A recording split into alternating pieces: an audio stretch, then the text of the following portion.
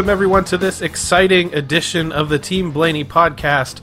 My name is Adam Rogers, and alongside me is co-host Steve Mez. If you're not familiar with us, the Team Blaney podcast is brought to you by fans for fans. Steve and I have been diehard followers of the Blaney racing family for 2 decades. Today we closely follow third-generation driver Ryan Blaney, who pilots the number 12 Ford Mustang for Team Penske on the NASCAR Cup Series circuit. Each week on the podcast, we will recap Ryan's latest NASCAR race and then give you a preview of the race for the upcoming weekend, offering news, notes, statistics, and analysis. Steve, welcome back to this episode of the Team Blaney podcast, and I am happy to report that the power of positivity that you put out there a couple of weeks ago, that I tweeted out a video of on the interwebs, has finally come around. 2 strong runs for this number 12 team, and then finally Ryan Blaney, Todd Gordon, and the crew find themselves in victory lane at Atlanta Motor Speedway. The moment we've been waiting for all season long is finally here. Sorry, you got to give me a moment. I'm still hydrating from yesterday. I got to get a couple more body armors in me and hydrate because the party went all night long from Atlanta all the way back to the Charlotte area, I'm sure. So it was really fun to watch this one. They did everything from the beginning, moving forward like they've been doing, just like they did at the end of the year last year. No practice, no qualifying, no problem. We know how to get there. And then this is what they've been talking about trying to do for a while now, and that's finish a race. We get to the front or close to the front. We know what to do to get there. And now how do we finish it off? And they did everything they needed to do to finish it off. And it was very satisfying to watch a 1.5 mile race where he not only hunts him down, but then once he passed him, he was gone. And it was a lot of fun to watch the end of that race just going, hey, look, another lap led. Oh, look, 2-second lead. You know, it's a lot, how do I put it? It was a lot more satisfying almost because those other victories were all like last second, jump out of your throat. Your heart coming up out of your chest kind of wins. And this one was a lot of fun because you kind of relish it those last 8 laps. And it was one of those races, I think I even mentioned to you very early on, like, man, this is a long race. And I think every year when we come back to Atlanta, people talk about that. It's one of the last 1.5 mile type races that have held on to that 500-mile length. And it's a little bit grueling, and it's grueling for the drivers across all of the teams with the way that the track's basically like a cheese grater. If you saw Larry McReynolds, he did his fun thing again where he took like it wasn't exactly a cheese grater, but like a file to a tire, just kind of showing like, you know, this is what the track's doing, the rubber's popping off on there. You saw it in some of the restarts throughout this entire race. They made a half a lap before the caution came back on a restart, especially even that Kurt Busch restart. Guys were diving back down to get tires again. There's only some guys in the back of the field that didn't maybe have as many sets as the front runners that stayed out on those cautions. And Daniel Suarez was one of those people that took advantage of that, came back in a second round after a caution came out after a quick restart. And even that half a lap difference, having half a lap newer tires, made the difference in that team, and that 99 Trackhouse team drove all the way back up through the field from the back into the top 10 where they stayed most of the day until right at the end. So tires were huge today. The win for Ryan Blaney was even bigger, so I think it's good to just jump right into our recap of this past week's race at Atlanta Motor Speedway. Ryan Blaney, race recap. Atlanta Motor Speedway. Yeah, here we go. One of the most interesting things I found was that Saturday Ryan did the telecasts for both the Truck Series and the Xfinity Series, and this is something that I think is important, and they talk about it in post-race too, because the guys in the booth do see a little bit of something sometimes when they're doing the broadcast, and then they're able to take it into Sunday and use it. And I think he talked about hooking the bottom line, and he also talked about a middle lane in 1 and 2. Now, those are things he talked about on Saturday, and if you watch the race on Sunday, these are things he ends up using at different points during the race to make his car a little faster. From the beginning, you got the 9 car to the rear. There were a bunch of other cars with the back, like 3 or 4 other cars that had to go to the back for other issues. But the 9 car did some inspection issues again. Doesn't really bother them much. Ryan starts 10th, and by lap 4, he's up to 6th or 7th there. And at lap 15, he says it's pretty loose. and they're going to stay with the plan. The 11 leads by this point, and they're about 4.2 seconds back in fifth at this point. So the only other thing he's saying is they could use a little more grip, and these are kind of things he's giving Todd right before the competition caution comes at lap 25, and he got it up to fourth at that point. So he gained 6 spots from the start of the race, and starting in the outside line, which is we're going to find out is going to be important on the choose cone as the day goes. You're going to want to be on the inside line. The inside line has the better line once the restart happens, especially after 1 and 2, and then when you get to 3 and 4. So when they actually do go into pit, they go in fourth and come out fourth. So the pit crew does a pretty good job holding serve.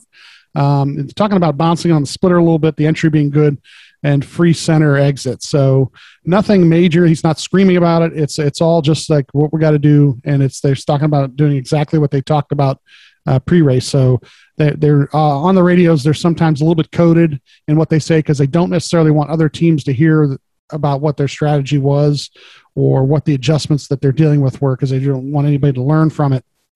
But I think they had a game plan in mind there on certain issues. Choose cone here, he does take the high and puts him in the second row. The 5 leads to the start there, and they actually put Josh Williams on TV at this point on the broadcast on the restart. It's fun to hear him doing his thing there, especially getting through that traffic on a restart.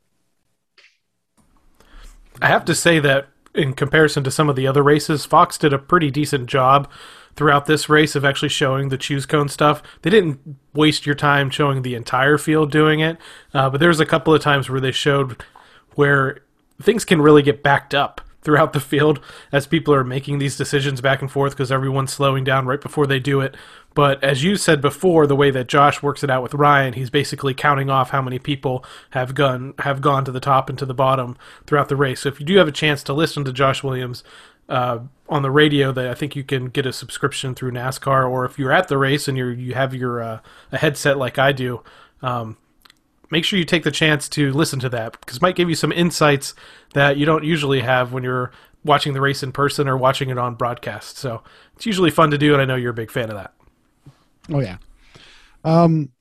So 2 laps into this run here, right after the restart, he's into second, and by lap 40, only about a second back of Larson. So not too bad. They're looking at the different lanes to try and gain on Larson at this point.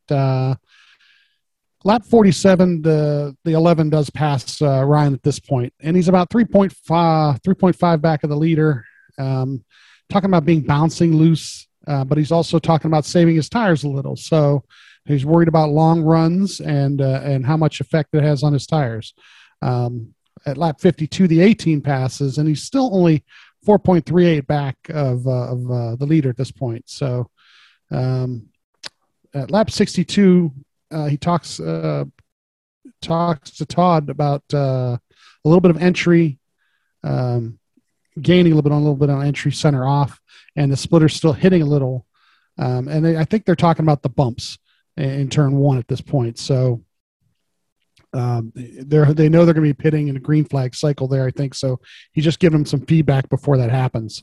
Good.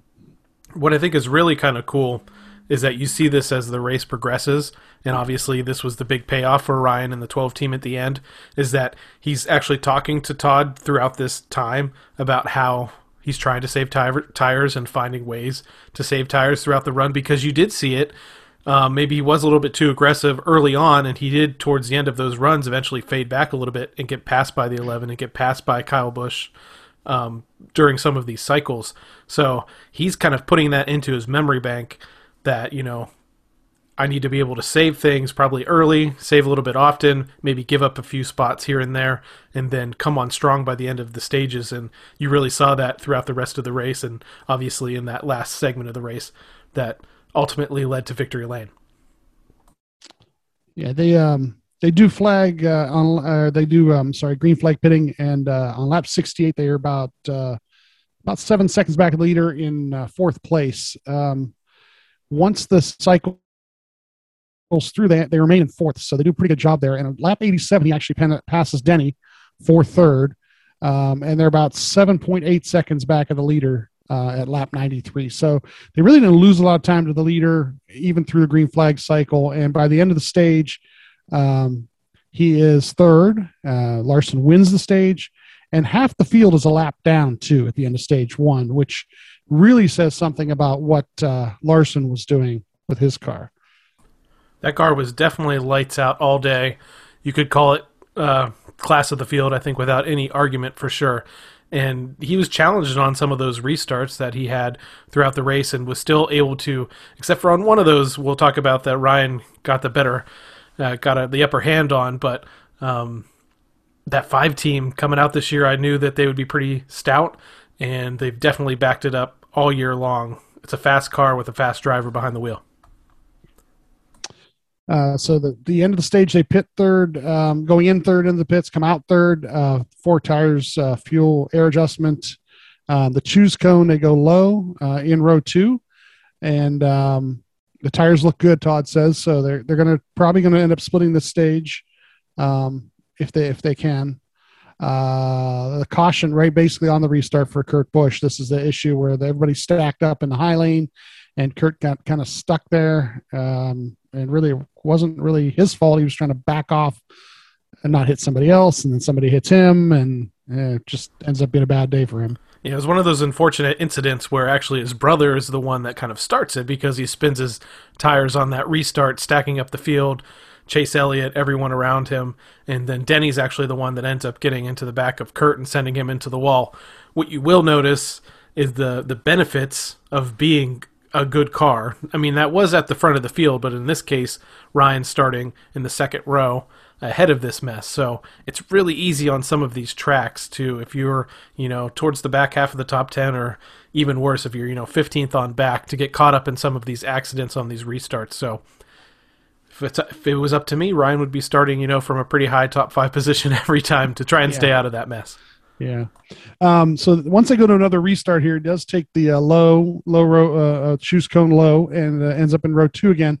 And this is at lap 117. When they go green here, this is where he gets that really big push, if I'm not mistaken, from, the 48?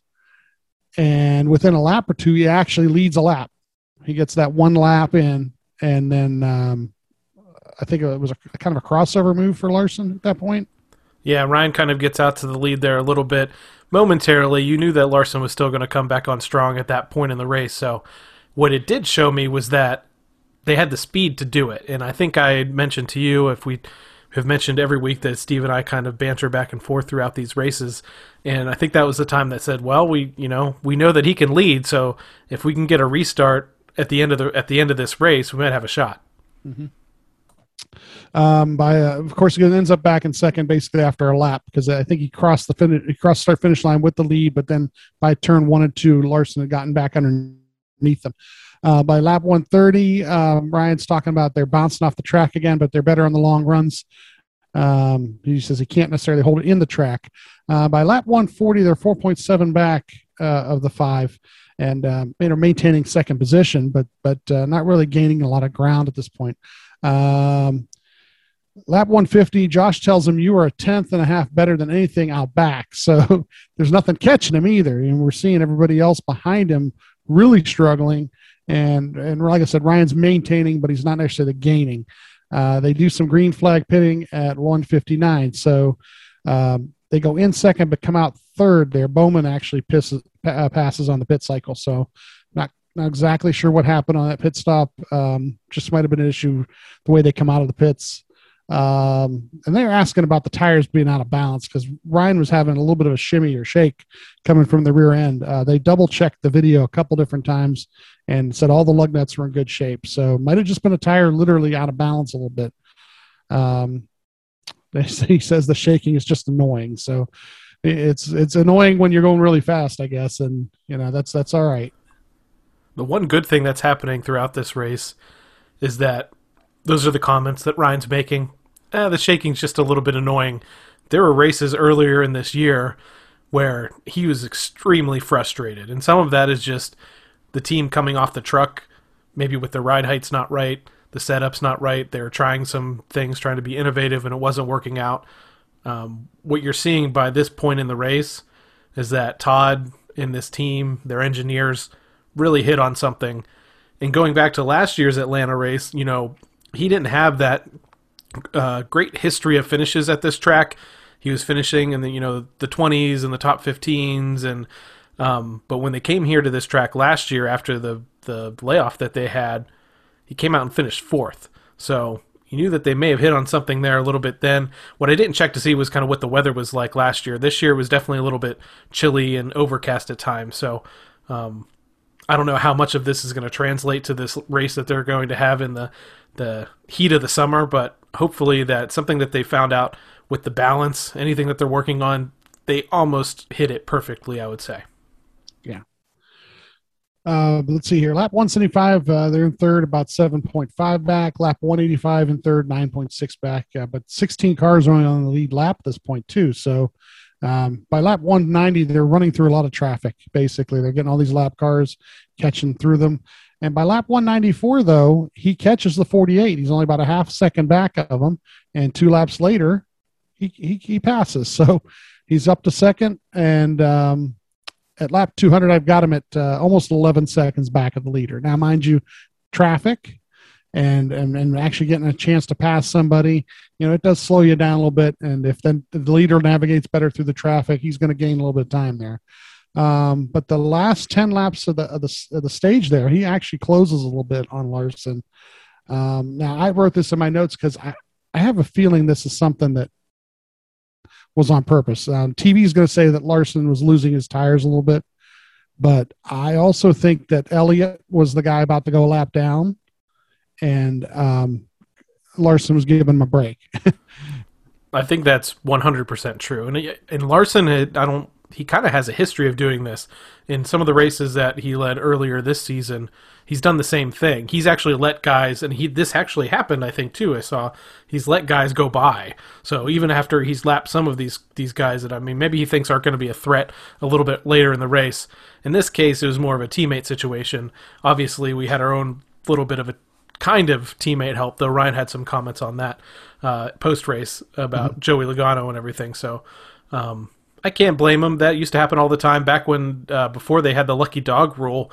That was commonplace for leaders to kind of lay over a little bit, let some of those guys get their laps back, especially if based on manufacturer and some other things. So you don't see as much of that anymore because of that whole lucky dog rule, but I'm okay with it. I'm not going to fault him for that. If he was running up on, you know, like a Brad Keselowski or somebody else like that, I think Larson might have done a little bit more. There's a situation earlier in the race where he was running up on Suarez, but I think part of that was Suarez was up on the wheel doing everything he could to stay on the lead lap. So I think in that case, maybe Larson was backing off because he didn't want to get roughed up when he had such a good car. So things didn't end up working out for Chase anyway, but he didn't go a lap down at that point. Right. So stage 2 ends and Larson does win it, but Ryan gets second. So now we've got stage 1, a third place, stage 2, a second place, all kind of great stage points, you know, before we even get to the end here. Yeah, at this point, that's what, 5, including the last stage of the last race, 5 straight stages in a row that Ryan's finished in the top 5.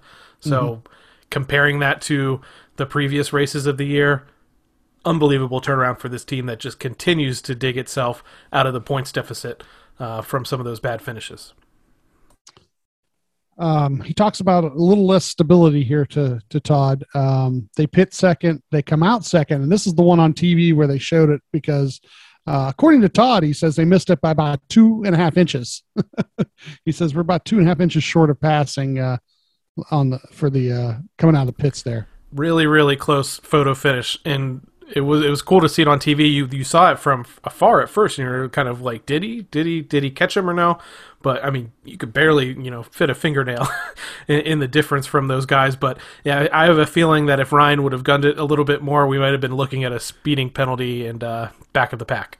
I think that's exactly what happened too, is that he pulled up, he come out of his stall and he saw where he was at and he realized I can't race him because if I race him to the line, I might be too fast exiting. And then we have a little bit longer day.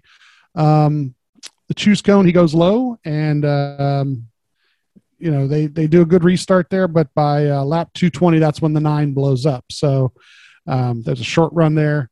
They pit in second. have a great pit stop, and this is the pit stop that I think that they end up they coming out first. So I believe on TV, is this the one where they mentioned that it's the second fastest pit stop all season of all the teams? Yeah, so that's a stat that they mentioned. It was mentioned on Twitter by a couple official sources throughout that. The one thing that I can't find, and maybe we'll be able to update this next week, I couldn't find what the actual time was anywhere, but it seems to be verified. But that's just one of those things. People were kind of getting down. I won't say people. A few people on Twitter and stuff throughout the struggles early in the season were really getting down on this pit crew. Why are they losing so many spots on pit road? Every single time they're losing spots. There was one or two stops this race where they lost a spot, but they really shined on this one and put Ryan into the lead to once again kind of prove that he could lead this race. And it really, to get a victory in this era, things have to go perfectly, and you have to have a pit crew that executes almost perfectly, and that's what luckily that number 12 team had on Sunday. Now, this is a part here on this restart. Of course, he's going to shake the low because he's the leader. He can pick whatever lane. And the part I was hoping would happen is that he would just check out.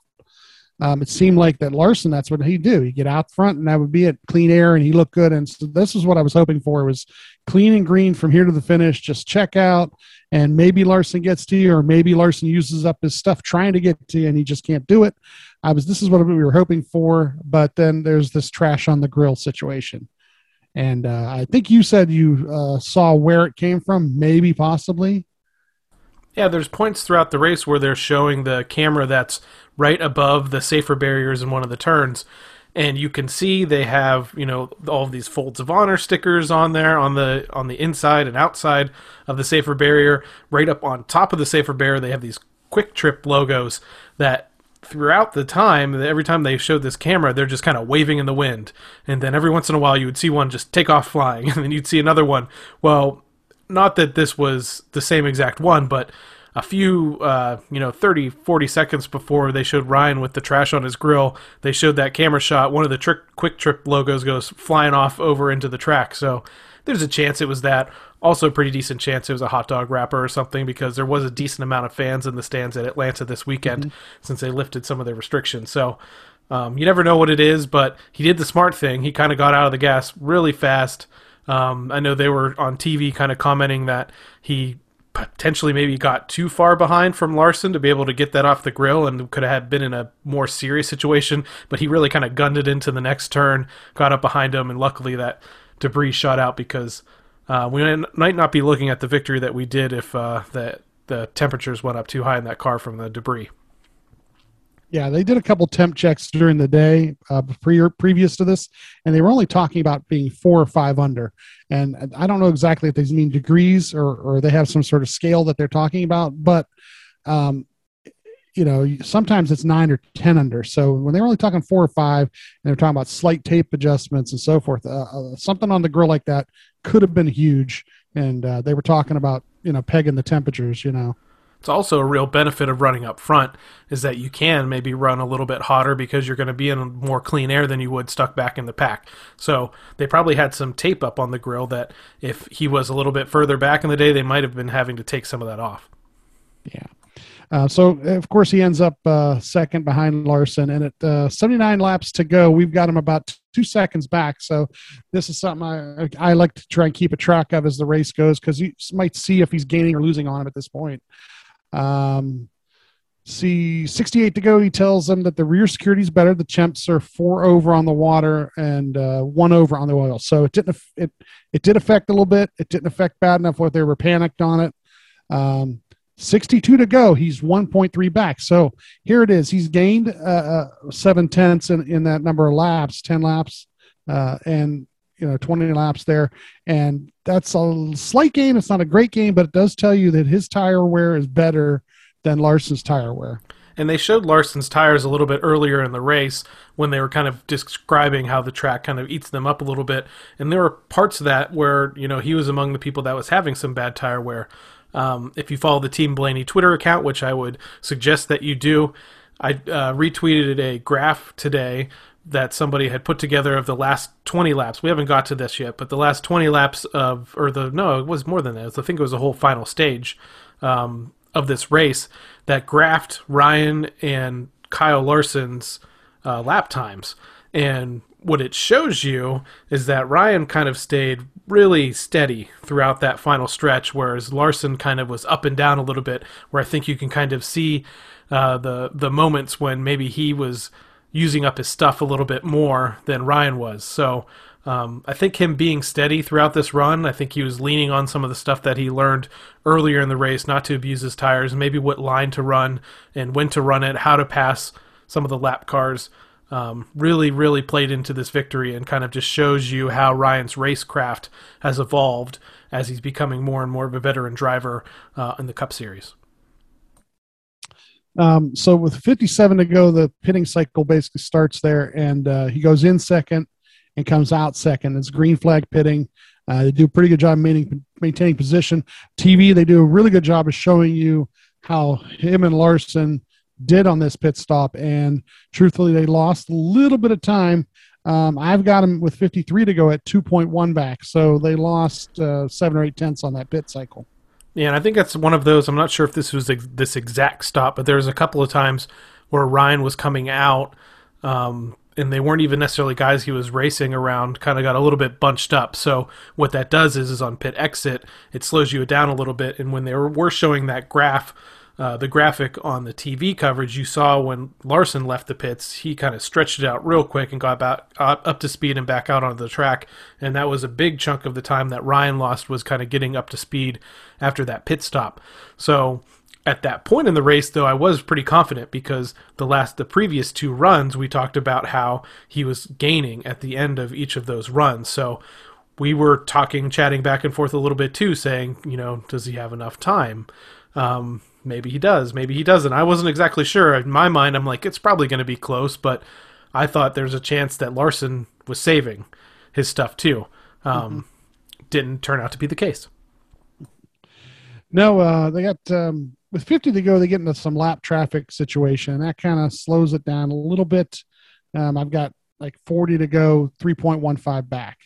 And then they start to gain a little bit with 33 to go, 2.27. Then 23 to go, they're 2.5. And with 19 to go, this is where I took notice of this, and the TV doesn't mention it as much if you listen to the whole broadcast, but Logano ends up being the next car about to be lapped. And I won't say it was totally what helped, but it made Larson use more of his stuff to try and get around Logano.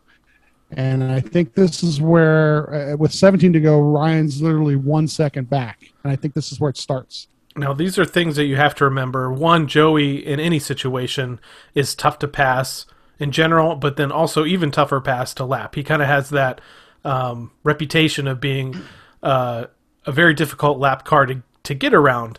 And I don't always necessarily think that's a bad thing. At this point in the race, he's about to get lapped. There's only, what you said, around 19, 20 laps to go. If he catches a caution at this point, or even is just in the position to get a lucky dog, it could come. He comes in to get tires, making one last adjustment, could totally change the race for that 22 team. And he knows this. He's a past champion in this sport.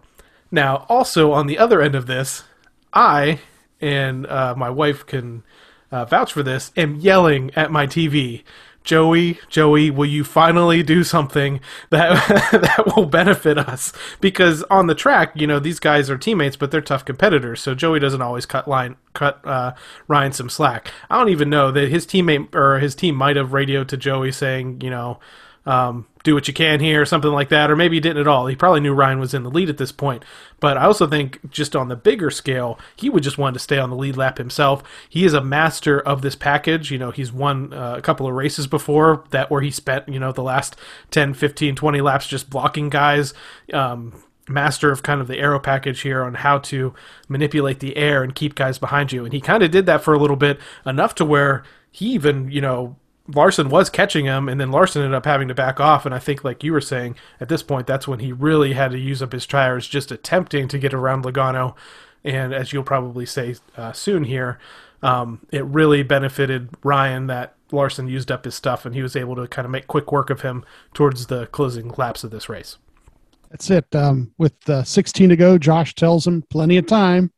And with 13 to go, 0.8 back, 10 to go, 0.5 back. And with 8 to go, he passes for the lead. And then he just dusts him off at that point. It's like Logano lets Ryan by, which is good. And then Larson tries for like a lap or two where he's still kind of in touch, but he gets totally loose and he totally can't get anywhere near him. And by the end of the race, it's a 2-second win. Yes. It's very exciting. I was definitely shouting "Let's go" at the top of my lungs, which is probably one of my favorite things to do in any sport that I'm cheering for. So it was I'm sure it was one of those moments for you guys too. I'm standing up, walking around the living room because you can't sit at this point. It wasn't exactly that his last lap Talladega type pass excitement, but I was nervous. I had a little bit of heart palpitations going on there, I would say, walking around. I'm saying as he was catching, I'm like, he's not going to have enough time. He's not going to have enough time.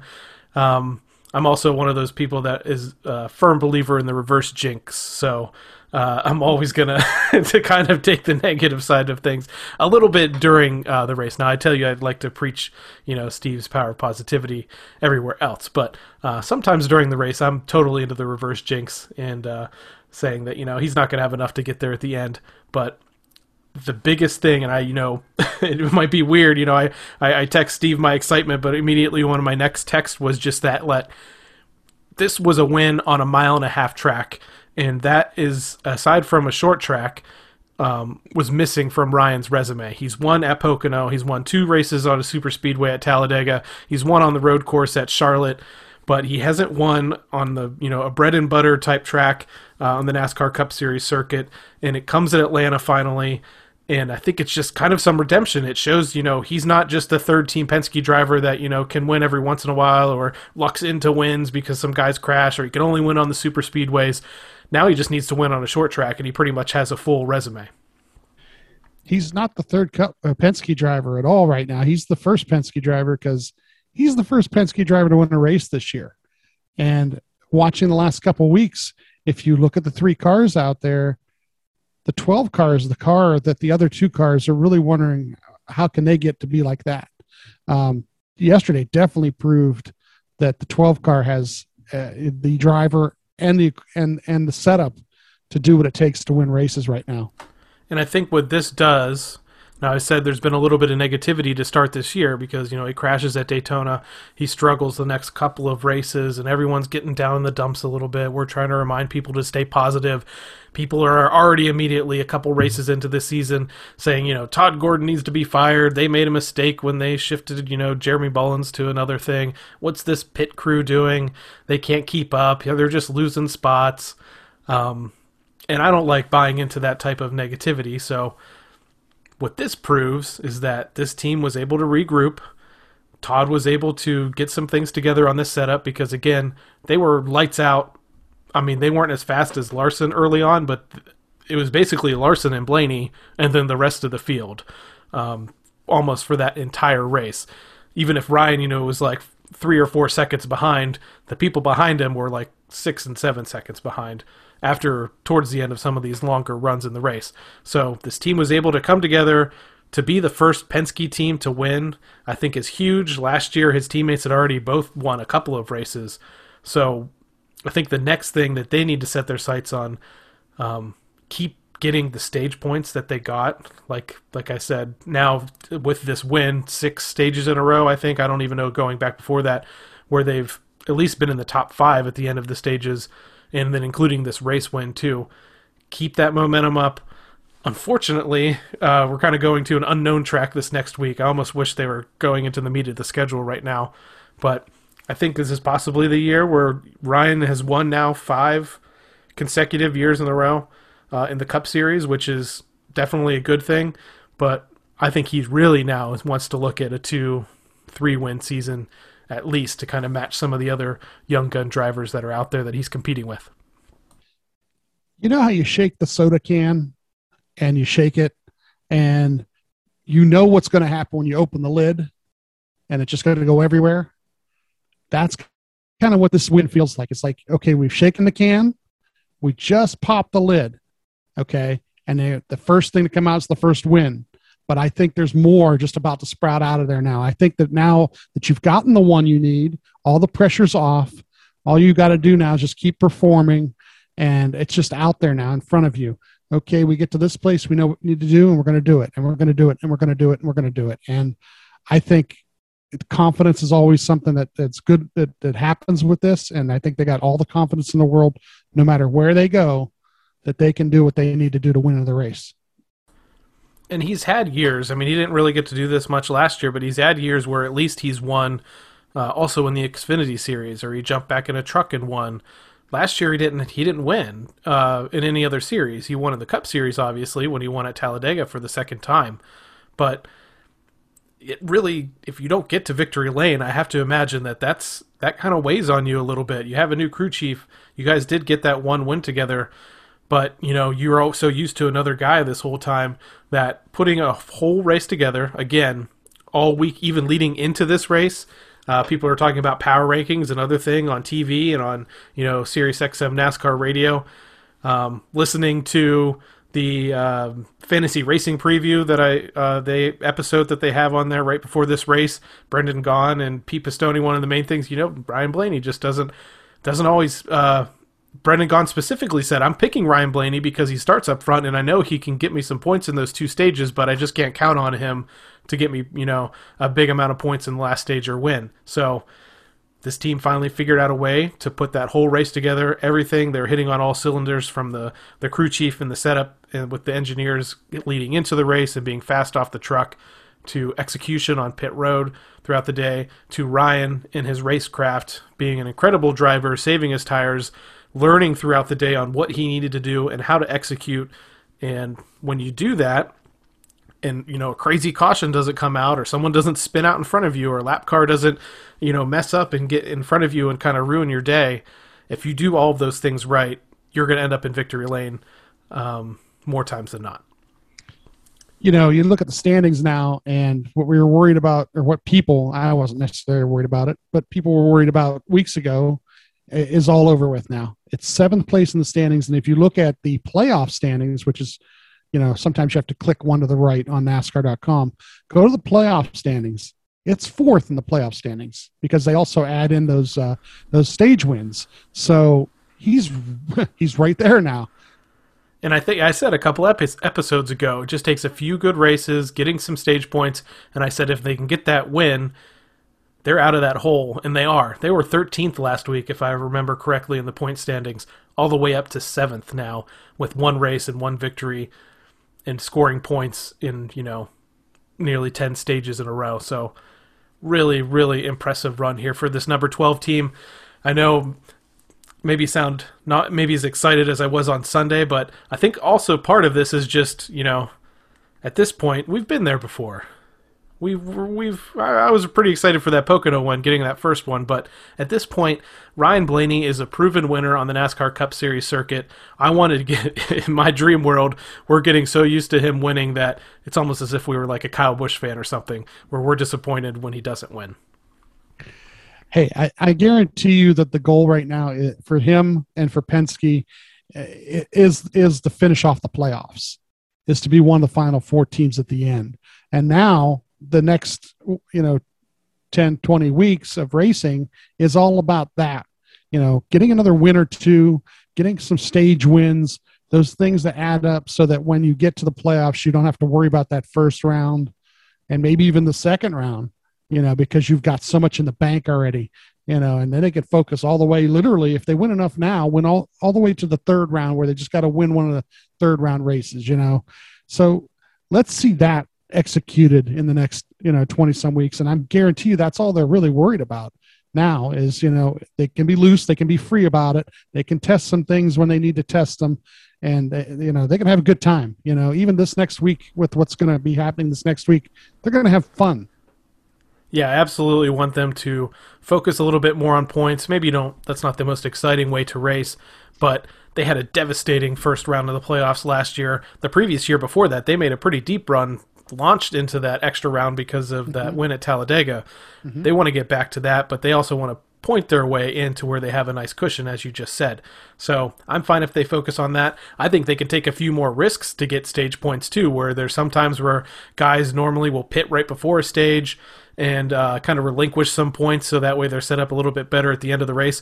I think what these guys could do is kind of flip their strategies a little bit, maybe take some more risks to get stage points early in a race and then kind of find a way to rebound after that. So I'm excited for the future of this team. Really, really excited that they ended up in victory lane this past weekend. I'm sorry. We need to talk about the siren or some sort of sound. We need to come up with something with every time Ryan wins, so we've got something new. Yeah, this is the thing I was talking to Steve about a little bit earlier in the day, was I want, not to just copy Chase, but Chase, and he's really copying his dad, I guess, the siren, the siren that they play at the Dawsonville Pool Hall, that they play every time that, or they, wind up and let go when Chase wins a race. I was trying to think of something that we can do on the podcast that was kind of Blaney themed, or going all the way back to their roots in Hartford, Ohio, which is a bit of a rural community, and so it's like my first thoughts were I don't know, a cowbell or a dinner triangle, ringing the triangle for dinner or something. Yeah, so I really don't know, but if you got any ideas, I don't know. I think this is something that the Team Blaney should post tonight or tomorrow when the podcast comes out. Ask all the people on Team Blaney who follow Team Blaney on Facebook, Twitter, Instagram, and people who listen to this podcast. That's where you can find us as Team Blaney on Twitter, Facebook, and Instagram, and let us know what you think. Come up, give us your ideas. There are thousands of you out there. There's just me and Adam here. I don't have that much brain power sometimes, but Adam's pretty good. But maybe some fans will come up with some ideas. There's some sort of victory thing that we can do every time Ryan wins. Yeah, victory, some sort of a thing that could maybe become a little bit of a tradition, kind of like Ryan's tradition of giving the flag out to a kid after he wins a race, which always surprises me every time he's won. He's pretty much done it, and every time the TV people act like it's the first time they've ever seen it. I'm like, come on, guys, this is his thing. He's been doing this since his wins in the Xfinity Series, so really cool. Yeah. It does really well. I think Ryan gains way more fans every time after, not just because of the win, but because of the way he celebrates without... He did some burnouts earlier in his career with his Truck Series wins and stuff, but at some point kind of changed his mindset a little bit, does a little bit of a half of a Polish victory lap, grabs the checkered flag, and picks out a kid in the crowd and gives it to him. So yeah, I think I'll put that up on social media. We want our own version of the siren, but something Blaney style comes to mind. The college team that I went to, Youngstown State, when they score touchdowns and stuff, they got an old-fashioned steel mill whistle. That was kind of cool. So that was one of my thoughts too. But Hartford's close to Youngstown, but they're a little bit further removed. Definitely different worlds. So anything that's maybe Blaney themed that we're not thinking of, anything that's maybe rural or Hartford, Ohio themed that can be our or maybe it's something out of the box, something Star Wars. I don't know, something like that that maybe it's a pew pew pew pew pew pew. Who knows? There's some ideas right there. So hit us up on our social media if you guys have an idea. But for now, like I said, we're going to relish this victory. But let's take a step back and take a look at the roots of racing and take a look at this week in NASCAR history. This week in NASCAR history. All right, we're back again with This Week in NASCAR History. March 26th, 1955, Fonty Flock wheels Frank Christian's Chevrolet to victory in the 100-mile NASCAR Grand National race at Columbia, South Carolina. It is the first win for the Chevrolet nameplate in NASCAR's premier stock car racing series. I think it's safe to say that they've went on to win several more races since that first race in 1955, wouldn't you say? I don't think the manufacturers back then were really even worried about whether or not they were the ones winning those races at that point, because it was just the guys bringing their cars from home and working on their cars from home. So I think the big money of Detroit gets into it a little bit later.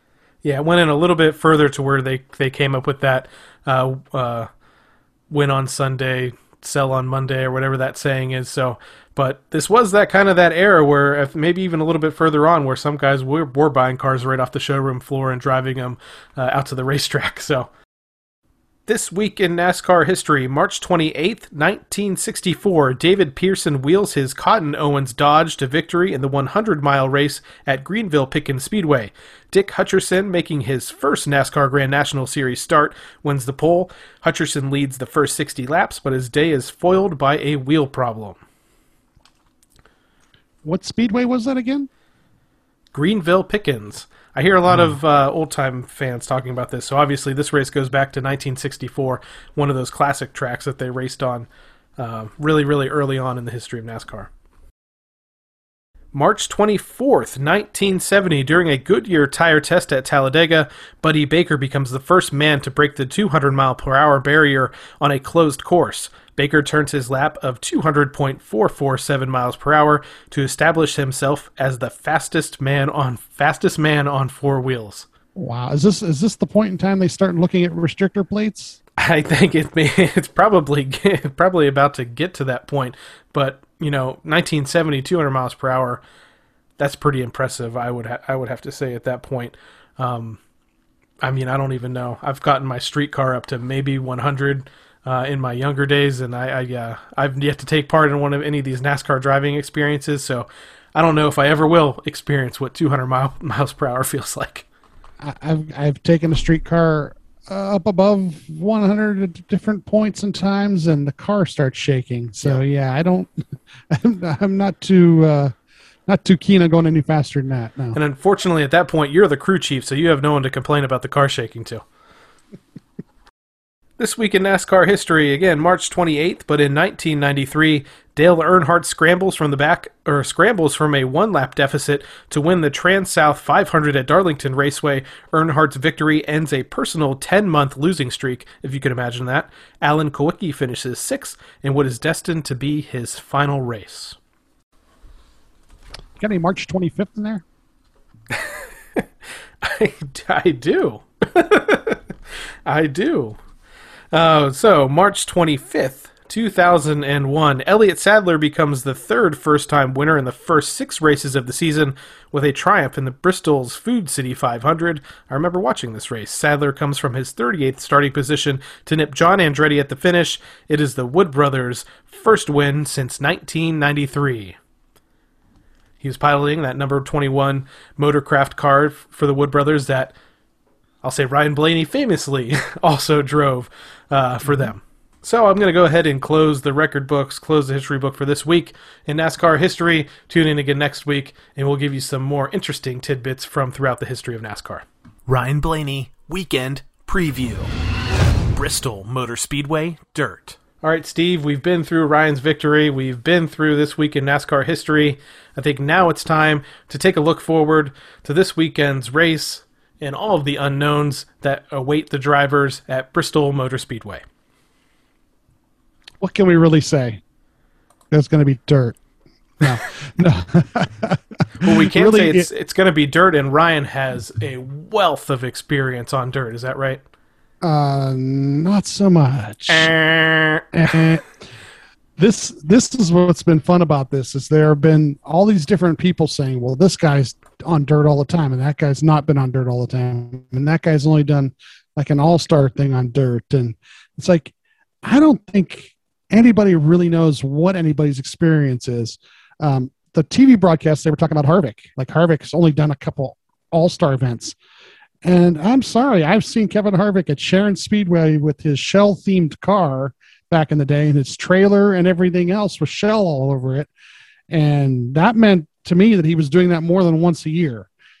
So these guys, some of them have more experience than you know about. You got guys who are going to run the truck race on Saturday, about 5 or 6 Cup guys. You got guys like Bubba Wallace, who's won at Eldora in the truck series. So there are all kind of different things converging, and then the setup of what they're going to do and how they're going to do it as far as qualifying on Saturday.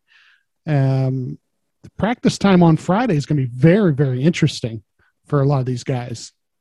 Yeah, you mentioned the guys that are going to be competing in this truck series race ahead of the Cup race. Kind of looking at the list here, we have Chase Briscoe, Bubba Wallace, Kevin Harvick, Ryan Newman, Kyle Larson, Martin Truex Jr. they're all jumping into trucks ahead of this race. Truex is one of those kind of interesting ones. He actually jumped into an Xfinity car last week at Atlanta for the first time in I think more than a decade, and I think, again, this is going to go back even further for him to get in a truck. But he's one of those guys that I think has run maybe a couple of those charity-type races before, but that's kind of the extent of it. We joked, I kind of joked a little bit about, Ryan having a wealth of dirt experience, and that's just a misconception because of the last name. They do own Sharon Speedway in Hartford. His dad, Dave, Uncle Dale, grandfather Lou, all members of the National Sprint Car Hall of Fame, all legendary dirt race drivers. Ryan himself, though, didn't really spend that much time on it. I think I said this in our season preview. I could be remembering it wrong, but I'm 75% sure that I did see Ryan at least hot lap what was then called a green flag sprint car, something that the Blaney family and some others were developing back in the day to get people into kind of an entry-level sprint car ride. I'm sure he did a little bit with quarter midgets and some of those other things that he raced very early on his career. If I'm not mistaken, I think maybe at their house in High Point that, Dave had kind of built a little test track in their backyard that probably was dirt. I don't know, unless he kind of went around there with something that lays some asphalt down on there for him. I'm not 100% sure. But that's really the extent in those couple of Truck Series races that Ryan was in, including one of those races where he competed against his dad, which is one of the few races that he's been in his career, especially on the NASCAR side, where he went heads up with his dad. There's a story, and I found it looking through Ryan's Instagram one time that they've got from these advanced auto parts things, and it's Dave and Ryan talking, and Ryan tells the story of how he was not allowed to drive a sprint car anymore. He did some testing somewhere that he thought nobody really knew about. And then Mr. Cindric, Austin Cindric's dad, who's the competition guy over there at Penske, sees Ryan. He says, "Hey, no more sprint cars." And Ryan was like, "How did he even know about that?" And his own dad turned him in, from what I understand. Yeah, really, really funny story that Dave kind of just he gives Penske a call and says, "You better." He's a little bit off the handle here. You better keep him out of these dirt cars. It's not safe. And I think that's just Dave looking out for Ryan's career. I mean, Dave knows, unfortunately, specifically sprint cars, incredibly dangerous. Mm-hmm. Every year we lose somebody, and it's kind of sad to see, but you're strapped on a rocket, essentially. So if we were to, I know we've kind of, really wished that Ryan maybe would have jumped into a dirt ride ahead of this Bristol race, even though I don't really think it's going to help too many of these guys out as far as this race goes, kind of driving these, several thousand-pound bricks around the racetrack there. It'd be very similar to what the truck races are like.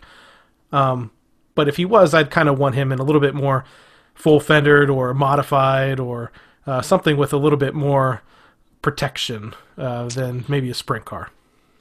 Yeah, the last week or so at Bristol, they've been doing different types of modifieds and so forth. And I realized, I was talking to somebody today about this, that sprint cars are going to run Bristol in late April. A World of Outlaws event is going to be set up, and that will be really, really interesting to see what those cars can do on that track. From my understanding, when they did put dirt on that track in 2001, the sprint car guys were doing times like 11, 12 second lap times, which is incredible on dirt. I could imagine it. I was telling you a little bit earlier that within the past week, I've actually pieced together my own iRacing rig here in my office just to have a little bit of fun, and been starting out on the dirt side, and one of the first things I did was download. They made the Bristol dirt track available, so I myself have turned some sprint car laps there that have been a little bit challenging just because of the way the banking is. But again, even though iRacing is a very popular simulation, I don't even want to call it a game because I know that could upset some people if you say it's just a game. But kind of at least gives you an idea of what things are going to look like there when they get to this race. So again, if you want to catch this race, it's coming up Sunday, March 28th at Bristol Motor Speedway, the Food City Dirt Race. You can catch it on Fox at 3:30 p.m., on PRN on on the radio and also on Sirius XM NASCAR radio. So, Steve, this race itself, one, full disclosure, I think you guys might be heading to see it in person. Whether or not I can release that information or not. Not this race, but you're going to be seeing some of the events of that weekend. I should correct myself. Saturday. We're going to go for Saturday's events because, truthfully, Saturday's got it all. Saturday, they're going to have the Camping World trucks are going to do their qualifying heats. Then at like 6 o'clock will be the actual Cup cars doing qualifying heats. And then it'll be the truck race. So we're going to see the Cup cars doing their qualifying heats. We're going to see the trucks qualifying heats and the truck race, plus all the Cup guys that are in the truck race. So Saturday, we're going to do Saturday. We're going to try and come back Sunday and watch the race from home on Sunday. But I think Friday is the big day because 3 o'clock in the afternoon Friday, the Cup, the truck race gets practice going, and then the Cup cars, I think it's 4 o'clock on Friday, all on Fox 1. And that's where it all is going to happen for these guys. They're going to get that practice in. That's the first practice, and then their second practice is at 5:30 and 6:30 for trucks and then Cup. And that's where you're going to see these guys. What they learn in the first practice, they can do better in the second practice. And then also the track is going to be my biggest concern. There are two things on the track I've been told by people to look out for. One is because of the weight of the cars, hopefully they don't dig a rut somewhere into the track, like where everybody runs the same type of line and then all of a sudden there just starts to be a rut gaining in there because it didn't, and it's going to be nothing to do with how they prep the track and nothing to do with how good it's on there. It's going to really have to do with putting a car of that weight on that surface, and there was no way of really testing that till now. So that's one thing to look out for. Also, the way the dirt has come down off from the top wall all the way down to the lower wall, the track angle is going to be different. And when it gets down to that low wall, instead of that low wall being about 4 feet high or whatever it is normally, it's only like 1.5 feet, 2 feet tops. And there's some concern that some cars, if they get down there and get pinched, could end up flipping over the wall onto pit road. So that's really kind of a thing that's hopefully there's no issue with it, but there's two things to really look out for as far as the surface and what they're going to deal with as far as the surface goes. Yeah, they definitely been trying to learn as they've held a bunch of these dirt races that if you haven't checked them out yet, you can find them all over YouTube and Twitter and people posting videos from them. But I think it somewhat has been intentional that they've built up a little bit of a berm on the inside of the track as a safety measure, but I've also seen that kind of bite a few people, and there has been some big crashes so far at Bristol throughout the races that they've held there. A couple pretty nasty flips, even in a full-size late model has hit one of those bumps and just kind of careened up into the air and rolled. So again, racing is definitely dangerous, and that was one of my concerns going into this, especially once they get to the sprint cars and how fast that they're going to be going. Let's talk about the format of this race. Steve was correct in me saying Saturday they're going to be holding 4 15-lap heat races for the Cup Series starting at 6 p.m. and then 15 minutes, 6:15, 6:30, 6:45. Those are the scheduled times, but I'm going to safely assume that there might be a few cautions here and there. The heat race starting lineup is going to be a random draw that will determine the designation of the heat race and the starting position. That draw is going to take in effect in order of current owner points. For the races, they're going to be 15 laps each. Only green flag laps are going to count. There's not going to be an overtime rule in this case, but there will be a free pass and a wave around rule in effect for these heat races. One of the other things that they're going to be doing that's a little bit different that they're taking from the short track world is they're going to be using passing points. And now what that is it kind of incentivizes somebody that starts in the back of their heat. Maybe they pass, 4 or 5 cars, but they don't necessarily get up into the lead and win. They're going to get points for every position that they pass. Now, one thing that they're not going to do that they also do in the short track world is there's kind of some negative passing points. Say you started on the pole and you dropped back 4 positions. In some short tracks, they'll take passing points away from you in that case. So they're not going to do that. There's only going to be positive passing points. So if you're a guy that starts in the back of your heat and you make it all the way up to second, that is going to go into the calculation where they actually make the lineup for the Cup Series race. So that lineup is going to be based on the combined points of the heat race position plus the passing points. This feature race, now we were saying these heat races are taking place on Saturday, then it's going to be followed by the Truck Series race. The Truck heats are happening right before the Cup heats, so full day of dirt racing there on Saturday. Then we're going to move on to Sunday, the 28th, where there's going to be a 250-lap Cup Series feature event divided into 3 stages. First stage ends at 75 laps, then 150 laps, and obviously the checker flag is going to fall at lap 250. Now, this is totally unknown. Luckily, Ryan was interviewed a little bit more this week, especially after the victory. One of the things that came up from his crew chief, Todd Gordon, in some of the interviews that he's done prior to the race and just after, is that he's been leaning on old Buckeye Bullet, Dave Blaney, for some possible setup advice. Now, again, who really knows how they can set up this car? But, as we said, Dave competed in the truck race for Brad Keselowski Racing one of those years, so he has a little bit of experience with a stock car, though it was a truck, on dirt at Eldora. So Todd says he's been having a lot of conversations with Dave throughout the past couple of weeks, just trying to get some advice maybe, or just kind of shoot some ideas around, because, as we know, the Buckeye Bullet is one of the best that ever ran dirt. Yeah, I know that everybody's been approaching what to do from different angles. I know Brad Keselowski put together a car and ran it last week. I know a couple other Cup guys did that. A couple guys already had their own equipment, but a couple guys put together equipment just so they could run. I think Logano did too, where they put together something so they could run there. And now, mind you, that car is not going to act or react the same as a Cup car. Like I said, those 2 practices Friday afternoon are going to be really where you're going to see somebody who might be in lap 1 goes out in practice and spins the car in a circle, and then by the end of the day is running the best times. All these guys are on learning curves like that, and the ones who adjust the best and the ones who get a handle on it. Ryan, from the first year he ran a truck race at Eldora to the second year, was a big difference.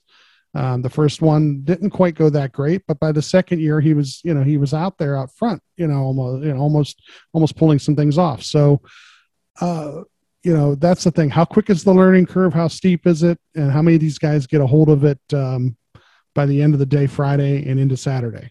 So again, if you want to catch the Food City Dirt Race Sunday, March 28th, Bristol Motor Speedway, 3:30 p.m. Eastern Time, you can catch it on Fox, on PRN on the radio, or SiriusXM NASCAR radio. Now, one other thing that's worth mentioning, this week is going to have the first event in the iRacing Pro Invitational Series, and it's going to happen on the dirt at Bristol, and Ryan Blaney's going to be participating in this race. Now, this series is one of those things where they've actually changed it a little bit from last year, where they did this during the pandemic. In this series, the 35 charter teams each have an entry into the race. I'm not sure if that means all of their drivers are all competing in it. Definitely Ryan is. And then after that top 35, they have another 5 drivers that they can pick, which I know Dale Jr. is one of those. So this race is going to be happening at 6 p.m. Eastern Time on Wednesday, where they're going to hold the first of 3 20-lap qualifying heats at Bristol. And then, the coverage begins at 6 p.m. Eastern on Wednesday, with the first of the 3 20-lap qualifying heats starting around 8 p.m. And then that's going to set the heats, or they're going to set the field for the actual feature event. 7 drivers from each of the heat races is going to make up the 21 car field for the feature. So that should be interesting. Ryan has talked about it. He's a little bit excited to get on there. He did okay in the iRacing series last year, but honestly, that was just one of those things. The pandemic had just started. Racing had come to a halt. I'd known a little bit about iRacing at that time, though I mostly raced on console games. Now, like I said, I have this iRacing rig now, at least on a budget, I would say. Didn't go crazy. So it's something that I'm a little bit interested in, and just a way that they guys can have a little bit of fun throughout the year. I forget how many of these races they're going to be hosting throughout the season. To say a 10-race season that they're going to be doing this year. I know they talked about maybe this replacing some of those extra on-track activities that they're not going to have without practice and qualifying happening at the races, that I don't 100% buy into, but it's just something fun that they can do that gives the guys another way to give their sponsors a shout out. I think even in these races last year, there were sponsors that were just for the iRacing event. I think Bubba Wallace had a few of those when he competed. So what are your thoughts? Is this something that you think you're going to tune into on a Wednesday? Oh yeah, we'll be watching Wednesday night. I can't wait to see, like you said about sponsors, I can't wait to see what sponsors get to be on the cars. I'm sure because it's TV airtime, the way it's arranged, that everybody who's a charter team is going to have a sponsor who wants to be on TV, and hopefully it's Body Armor. I like the Body Armor colors, but it's kind of fun to see. Because it's a loose event. Nobody's really like, oh, I got to win the championship. Or there's a couple guys that want to show off because they're better. They think they're better at iRacing than other guys. But it's fun because it's a little bit looser. There were different ones last year where Ryan was spotting for Chase Elliott, if I remember right. And they were having some fun there. Things happen what happened with Denny? Something with one of the kids. Something. Yeah, one of Denny's kids he was leading the race or was doing really well, and Denny is one of these guys that has a very sophisticated iRacing setup, and he's running really well. I think he actually won the first race of the year last year that they held, and his daughter turned his screen off while he was racing, and I think he crashed, so out of the lead. So, and he's one of those guys that takes a little bit more seriously. Timmy Hill, which I think, unfortunately, because he's not a charter team, isn't going to actually, as far as I know, going to be able to race in this. He's one of those guys that kind of has a rig like me that's just kind of set up on his computer desktop. So, but you can have, the Denny Hamlin type rig, you can have the Tyler Timmy Hill type of rig, and still be able to go out there and compete. So, I think it's something that's going to be fun for the drivers, something, on a Wednesday it might wet your whistle a little bit on racing for the weekend. Gives us the first taste of what Cup cars may possibly look like on dirt. We're really not going to know until Saturday. So, Steve, I think we've talked about everything we can talk about in this podcast. Very, very excited that Ryan Blaney brought it home into victory lane. Heading into a weekend of unknowns here at Bristol Motor Speedway where they've laid the dirt down. What do you think is a reasonable expectation for this 12 team, or is there really even any expectations going into this race? Well, you know what? That's the thing is now that you've won a race, you could feel a little bit of the pressure off. Really just go out and have some fun with it. I think a top 10 would be good. I think that they know that as far as all the Penske guys that, right, like I said, he's the best Penske guy right now. And everybody's notebooks are going to be a little different on what they try to do to prepare. But like I said, by the end of Friday night, I'm sure all the different teams are going to have some meetings on what they saw during those two practices. And I think a top 10 will be pretty good. It's going to be hard to put my fantasy lineup together just because you're not going to have a starting lineup until Saturday night's over with, so that's another thing. Who's starting where and how much quality passing did they do during their heat races, to just show how good they really are, Yeah, you don't really know what's going to happen. For me, if he comes out of here with a solid top 10 finish or top 15 finish, I think the strategy here, I'm almost going to treat this as if it's almost an enduro type race. 250 laps on the dirt. They've never done it before. Just try to keep yourself clean.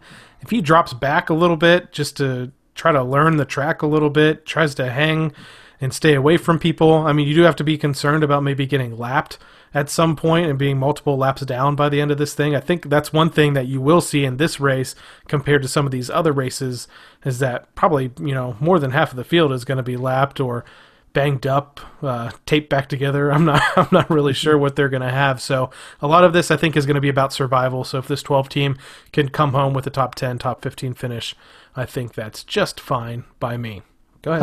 How'd your fantasy team do? Oh God, I forgot about fantasy. Did not do that well. That's why I brought it. That's why I brought it up. Did you hear me say it? I did not. I had a rough time with picks this week. I kind of went a little bit out there. I keep preaching this whole thing where I'm trying not to use up the good guys when it comes to that in the first place. Just kind of hold on to them a little bit.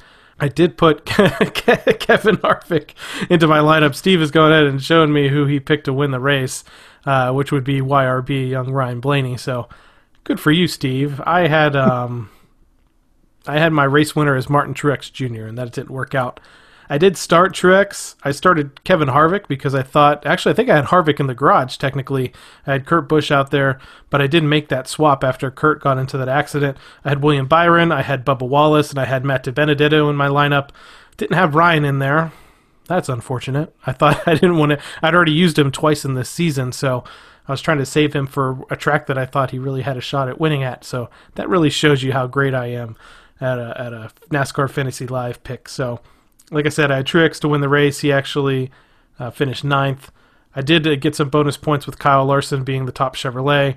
I had Brad as the top Ford. Obviously, that didn't turn out well, but for the better.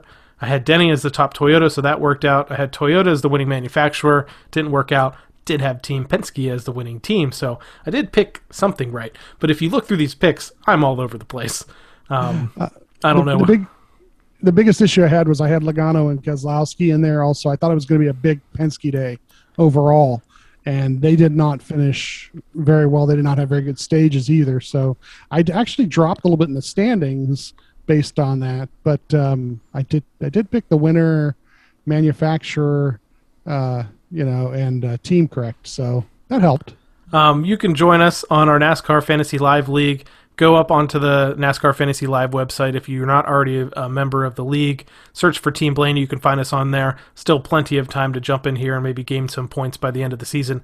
Let's go through that top 10 in the league. As we said, Steve dropped a little bit. I think you were third last week. You've dropped down a couple of positions. So leading us off in the first position, Doug K0525 with 1,213 points. Second place is Clyde's Chicken Pit Racing. Blaney's Daisy is in third. Moon Cup is in fourth.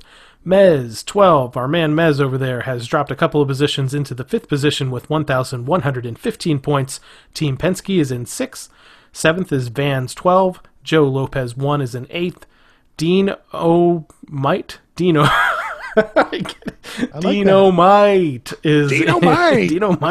ninth.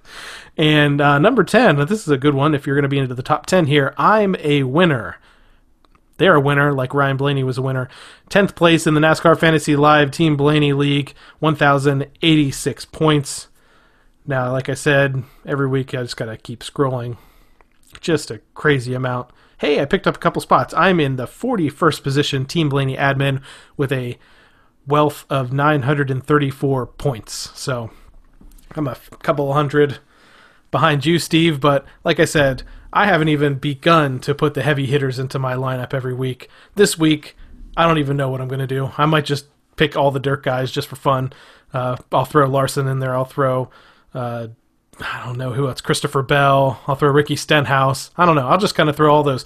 One free pick that you could have this weekend, though he's going to be starting from the back probably, is Stuart Friesen, who is a Truck Series regular, but also just incredible dirt driver in the big block modifieds from the Northeast. So Friesen's one of those guys that almost a free pick. You can just start him and you not have to really probably worry about starting him again the rest of the year. So, you know what about him? If you don't normally watch the truck race, watch the truck race too, because he's going to go up against his wife on Saturday night. And I hear she might be the better driver in the family. So yeah. Jessica Friesen, formerly Jessica Zemkin. I've saw her race at Sharon Speedway and several other tracks down here in Florida as well in a 410 sprint car. She is no slouch when it comes to dirt racing. And though they have said leading up to this that they've raced each other countless times, she's got several top 5 finishes in a modified, done really well in the sprint car in the past. So this will be their first time racing together in the NASCAR circuit, but it'll definitely be talked about throughout the weekend. All right, Steve, I think we've talked about everything we can for this edition of the Team Blaney podcast. I'd like to thank everyone for tuning into this episode. If you'd like to learn more about myself and Steve, please listen to our first episode that really dives deep into how we both became fans of the Blaney racing family. If you'd like to interact with us a little bit, you can find Team Blaney on Twitter at Team Blaney and on Facebook at facebook.com/Team Blaney. You can also find us on Instagram, where some of the times when Steve and I are going to races, we're going to be posting some photos. I'm going to be relying on him to shooting me some photos from Bristol that I can get up on our Instagram over the weekend. You can also find us and subscribe and download the podcast on the Apple, Google Podcast apps, the Spotify app, the iHeartRadio app. You can also find the link to the podcast that's hosted on Acast anytime you like. Steve always says, make sure you subscribe, because that way you're going to get the automatic download of the podcast every week. Usually comes out sometime around on Tuesday mornings, and you can catch up with all the news and notes that you want about Ryan Blaney and that number 12 team. And once again, to close out the show, we want to remind you to check out the Ryan Blaney Family Foundation. This organization was established in 2018 and supports causes that have closely impacted the Blaney family, including the Alzheimer's Association and UPMC Sports Medicine Concussion Program. You can find out more about the foundation on its website, ryanblaneyfamilyfoundation.org, or on Twitter at RBFamFoundation, and then finally on Facebook at facebook.com/RBFamilyFoundation. If you have a relative that's struggling with Alzheimer's or concussions, if you follow their account, they post some really great news and tips and everything that can help you through that situation. So I really encourage you to find the Ryan Blaney Family Foundation on Twitter, on Facebook, and some of their social media accounts to get some of that content. So for my co-host Steve Mez, I'm Adam Rogers, and we'll catch you next time on the Team Blaney podcast, and hoping we're talking about win number 2.